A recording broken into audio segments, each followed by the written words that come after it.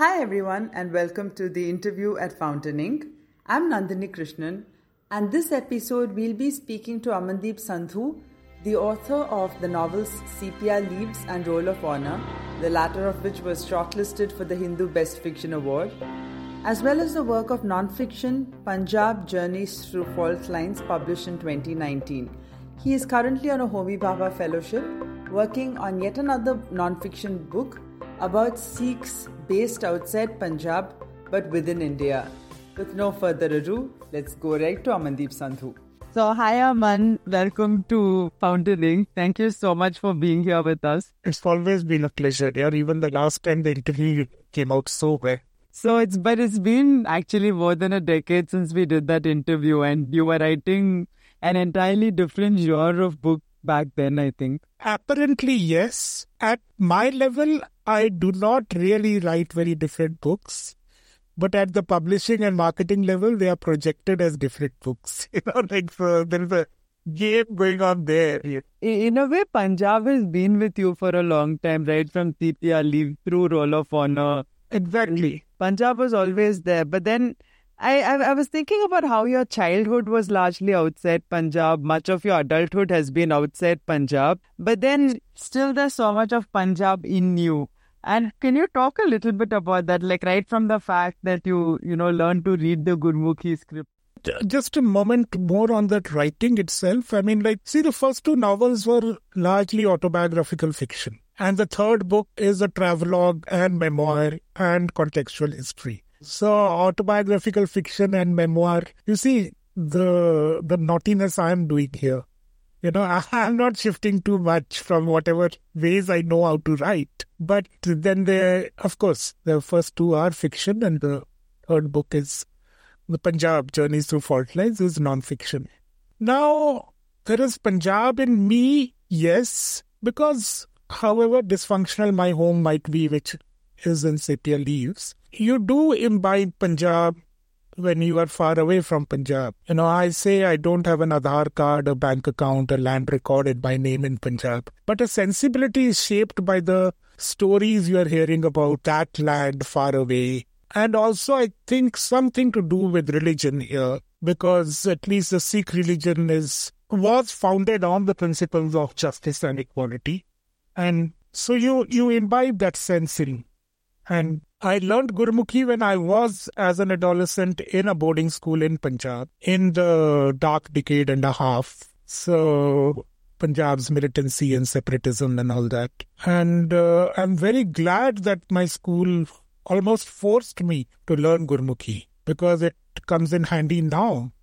Though I can't write very well in it, but at least I can read quite fluently and I can understand everything almost that I hear, barring a few dialectical differences which are true for any language. And that helped me do the Punjab book. When I was traveling, the whole book was actually slowly getting written in my head in Punjabi. So I say it also in the book that it is actually a translation of what I received in Punjabi and I'm giving it out in English. And when the book came out in Punjabi, I said this is now a second level translation. Original level is English, is Punjabi, then translation is English, and then it's gone back to the original. So it's a second translation. It's an interesting process, I think. Recently we translated, after 15 years, we translated Sepia Leaves and brought it in Punjabi. And the language just feels so real. The diagnosed schizophrenic mother, when she curses, English just doesn't carry it like that, that curse, like that anger, that the way her mind is bursting. But Punjabi could capture that because she was originally bursting in Punjabi. Though both Sepia Leaves and Roll of Honor are autobiographical fiction, I think somewhere you had a bit of a buffer in that you had a character and you had characters. They might have been based on real people and real experiences, but somewhere I think there's at least a layer of protection. I think that way Punjab was the raw book I've read from you because there's no buffer. Everything is real in a different way. Like you are there as a sort of translucent filter, but there's no filter for you. You're seeing everything. Was it the hardest book to write in that sense? About buffer and rawness. I mean, you hit the right point. It did affect me deeply. I went into depression, and as I crawled out of depression, the book also happened. So it is almost that the book was the ladder in the well, which I was using to come out of my own depression as well. But that said, personally, having done 2 fiction books and now on my second non-fiction book, I think that fiction is a better way to tell the truth than non-fiction. I felt both your fiction books were very political, and they were so only because they were subtle. That's the point. I'm saying I do not benefit from getting banned. Mm-hmm. I do not benefit from a group rising up and saying, down with this book. As a writer, you don't want all that. Yeah, of course not. You are not a journalist. I'm a journalist in another role, but I'm not an activist per se. Yeah. Activists could do things to generate opposition. A writer seeds things into their text which flower in time. Isn't that a nice way of dealing with the harshness of life that is around us? This is something, maybe it's a personal question, but in Roll of Honor for me, one of the most striking moments was when as a teenager, the narrator, starts wearing his identifiers again, starts growing his hair out long. And this I know is something, and you spoke about it in the interview, that it is something you yourself did as a teenager or a little older. And when we started speaking about the Punjab book, very early on, you were speaking about how you were going to tell their stories, the stories of the people. And then somewhere, maybe it was during the farmers' protest or a little earlier, you started using the pronoun our stories, we Sikhs. And somewhere, I guess, you become more Punjabi and more Sikh in the process of all your writing on it.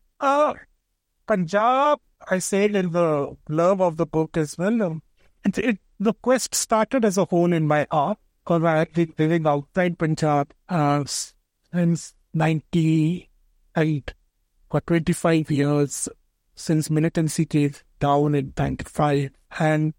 And so I had a hole in my heart, as I say now. I mean, I didn't think of it at that. Now I can say. And I went to understand Punjab for myself. And I returned with empathy for Punjab. So if in that process I have become more Punjabi or more Sikh, I'm happy to be one. Because it's not about connecting back with your land alone. It's about understanding that the very quest I had in Sepia Leaves, that my mother's story is not told. I have a similar quest now, that the story of the Sikhs is not told. And as a writer, I just want to tell the stories. That's all I want to do.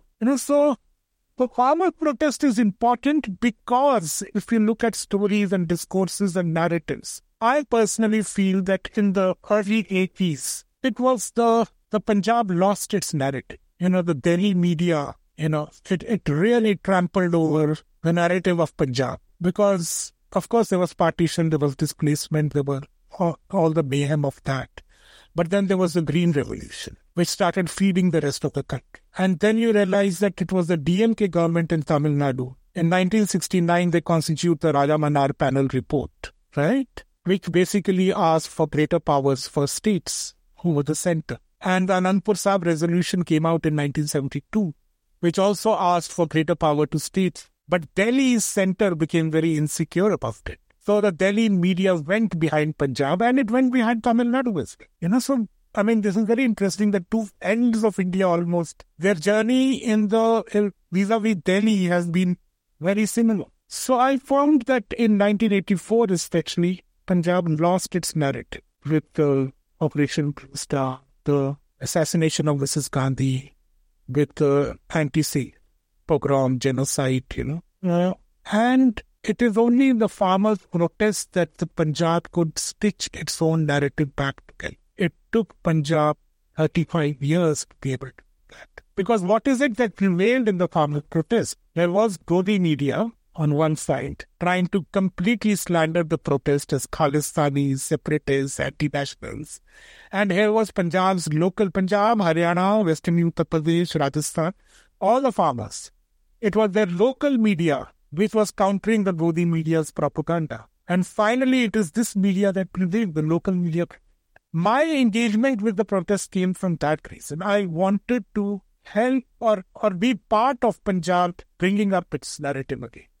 And you told me that, because I was following your Facebook posts at that time and through every single day, and you would write these, it was almost a chapter a day, because obviously I didn't have access to the local media.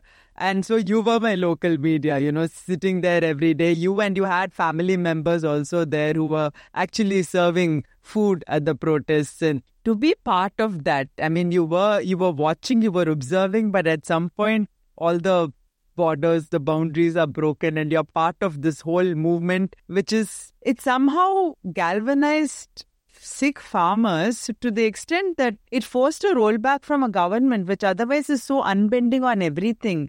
I mean, it actually brought the center down to its knees. And how did it do that? Let's keep the militaristic metaphors away, because, we live in a regime like that.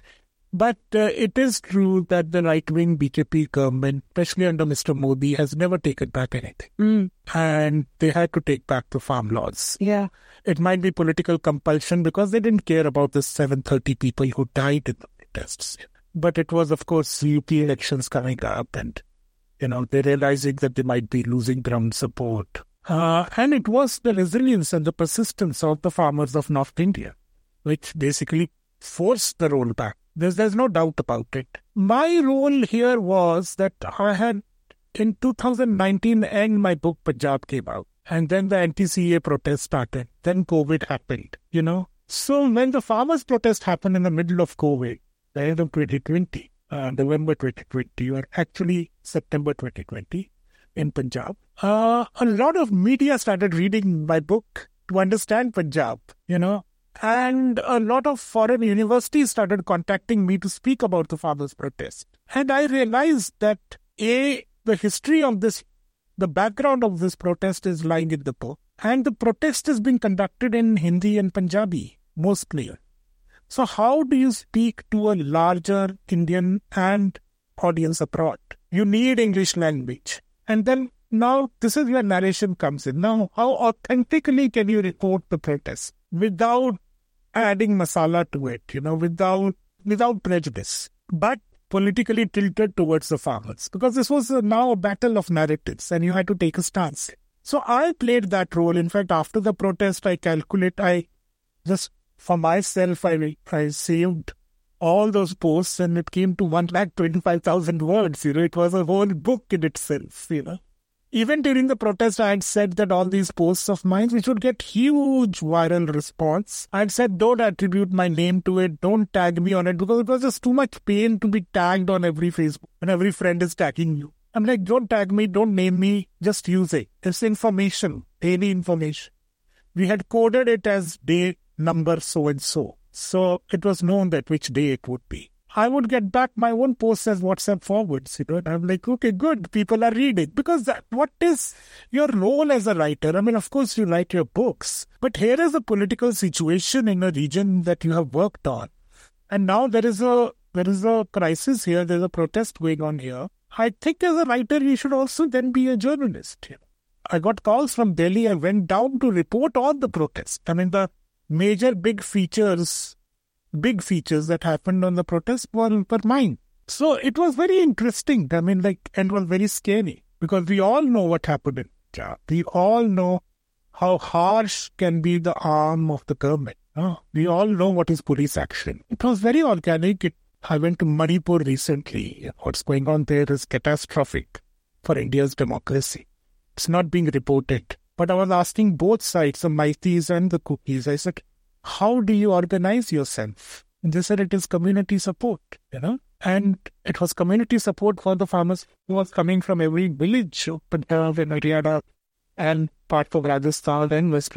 We've spoken a lot about what Punjab is to Sikhs living outside, but what are Sikhs living outside to Punjab? I'm talking about both the international diaspora and the Sikhs living in other parts of India.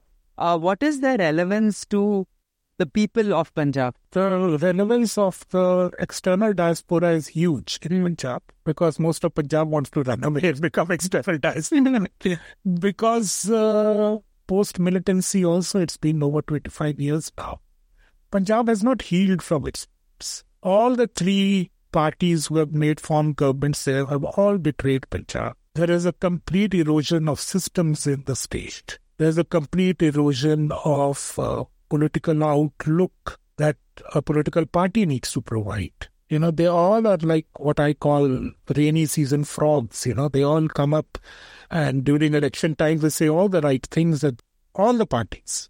In fact, on the day Punjab result came, I was talking to another newspaper and I said, this time Punjab has voted at the brink of its political possibilities. Beyond this, there is nothing. So Punjab is staring at that vacuum. And there, I think it is the state government, the central government, India's democracy, all of them have not been able to address Punjab's deep fault lines. But it's very interesting that they only want to come to Delhi and take a flight abroad. They don't want to come beyond Delhi into the rest of India, because they actually don't really know about these Punjabis here. There is a caste reason because Punjab, of course, we know it has the highest population of Dalits, but the narrative of Punjab is mostly a landowning community narrative, the Jat narrative. And most of these who are outside are the trader class, And mutually, the Jats and the trader class, they look down on, because the trader class believes that the Jats are not very educated and not very soft. And the Jats believe that anybody who doesn't work on land is not a Sikh. But largely speaking, when you talk about what discourses are going out to the world, then these days it is, of course, the diaspora discourse. But there is, of course, the Punjab discourse. But the discourse of these people who live outside Punjab, 1/5 of the community, has been largely unheard till now. Where does 1984 happen? It happens in the cow belt. We all look at 1984 as this ghastly time for the Sikhs. But look at Tamil Nadu. The local government saved the Sikhs. Look at Karnataka. The local government, Karunanidhi was there. Hegde was here. N.T. Ramarao was in Hyderabad. Biju Patnaik was in Odisha. They all saved the Sikhs. This is also a narrative that should come out. My whole idea about writing is that why should there be only one story? Why shouldn't we have diversity? You were speaking about, there's Khalistan is so much in the news recently because of all these killings of the people whom we refer to in the media or in India, the Indian government refers to as militants or terrorists, and who are referred to as Sikh leaders in the communities from where they have been killed. And I think it's also the referendum which was held in Canada where, people who have never seen probably this land from which their ancestors came outside of holidays to grandparent homes, perhaps not even that, are voting for the creation of a separate country to which they might never move. And this whole thing obviously has symbolic significance. What relevance does it have in reality? No, there are around 5 referendums done until now, even in Australia, even in Italy, I think. See, nation making is a very, very different process from only wanting to make a nation, from only aspiring for a nation. Yeah. Of course, nations are imagined communities. That is established, that we know. A set of people decide that, okay, this is our country. India itself came into existence in 1947. That it was all over.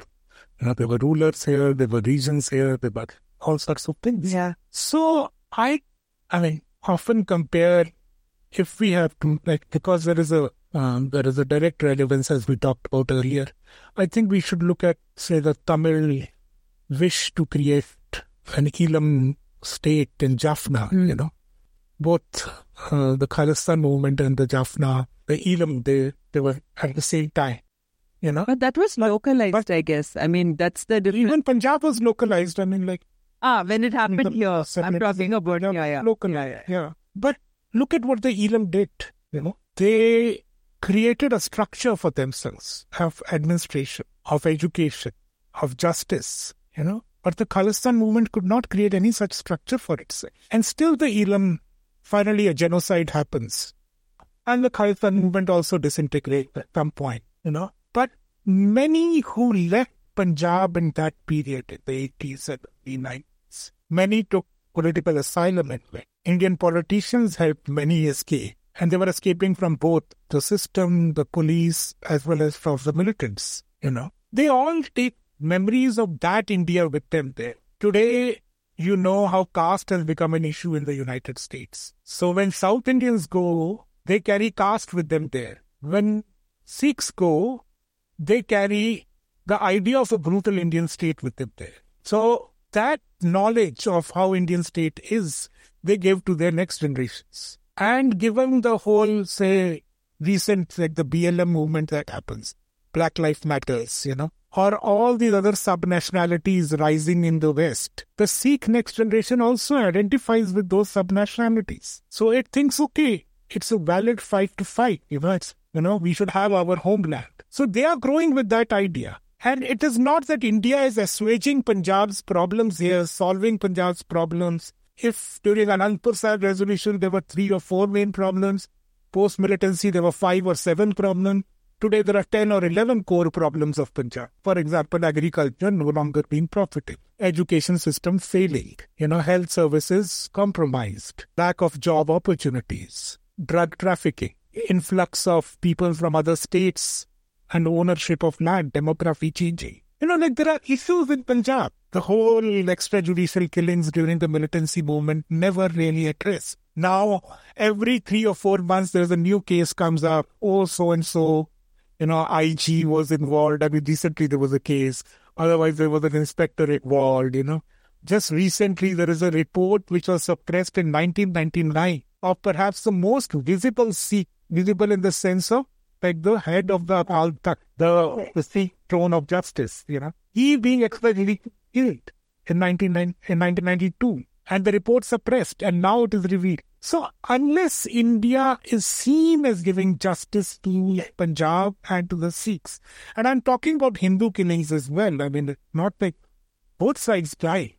The image outside Punjab will remain of India being a brutal state. And all these guys who are escaping from here are going there. Why? Why do they want to live in sub-zero temperatures, work 3 jobs a day, not being able to meet their rents, going back to community kitchens to eat food? Basically because they can't live in Punjab, where the poverty is even greater. So why would these people, when they get a fig leaf of a referendum, why would they not say, yeah, we should have another country? They're just saying that. They're not making a nation there. It's not sedition per se, because various countries go through referendums. Some referendums win, some don't win. Scotland, they didn't win it. So it's okay.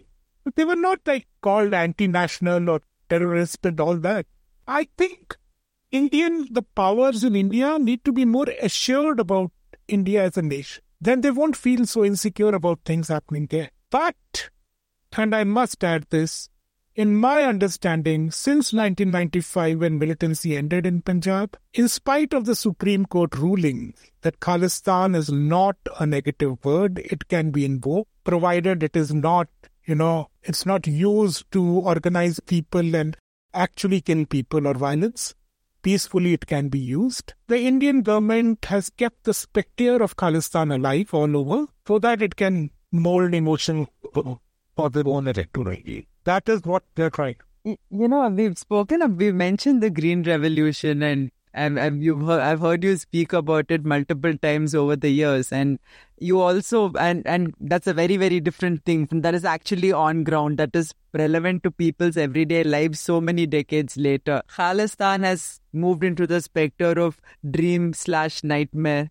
But both of these, you use the term misrevolution for both of these movements. Could you talk a little bit about how? Because, the Green Revolution has created a green genocide now in Punjab, right? It has sucked up the water from the ground. It has turned the land barren.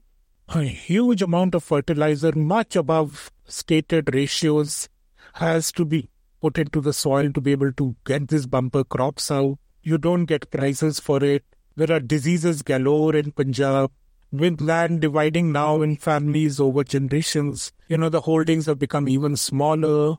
And today agriculture in Punjab is not profiting, So it might have fed the country for 50 years. But Punjab is devastated. So I call it a misrevolution because the revolution should succeed or not succeed. It can fail as well. But if it creates all these other issues, then it's a misrevolution. And similar for Khalistan. The demand was valid. The call was valid, I'll say. The demand was for reorganizing center-state relationships. The demand was against Mrs. Gandhi's emergency. I mean, the greatest number of people who got imprisoned at that time were the Sikhs. Was the Akali Party was the only party who stood against them. However much these other parties might try to take credit for it today, 50 years later. And then the government engineered this whole water issue about rivers there. And then it escalated into other things. And who suffered the most? It was the Punjabis who suffered the most. So it's not about that revolution succeeding or losing. It's about it creating so much havoc there. So that's why I call it a misrepresentation. You also mentioned the Dalits briefly during this interview. And it's something that, you say that that's the largest population of Dalits anywhere is in Punjab, where it's more than 50%, if I'm right. No, it's 31%, largest percentage of the population. Because there are states like would have 10 times more Dalits, though the population might be 20. The share, share of population. Okay. So then, what is happening with the Dalit politics? Because we don't hear much about it outside. It's very hard to answer it briefly because it's a whole field in itself.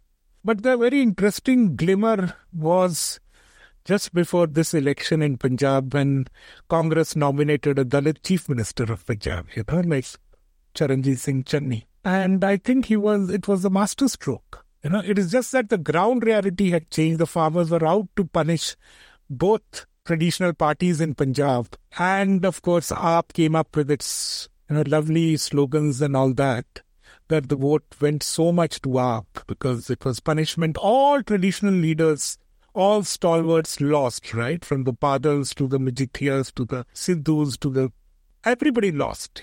So Congress and Akali Dal were decimated. And of course, there was that Enforcement Directorate case against Cheney's nephew.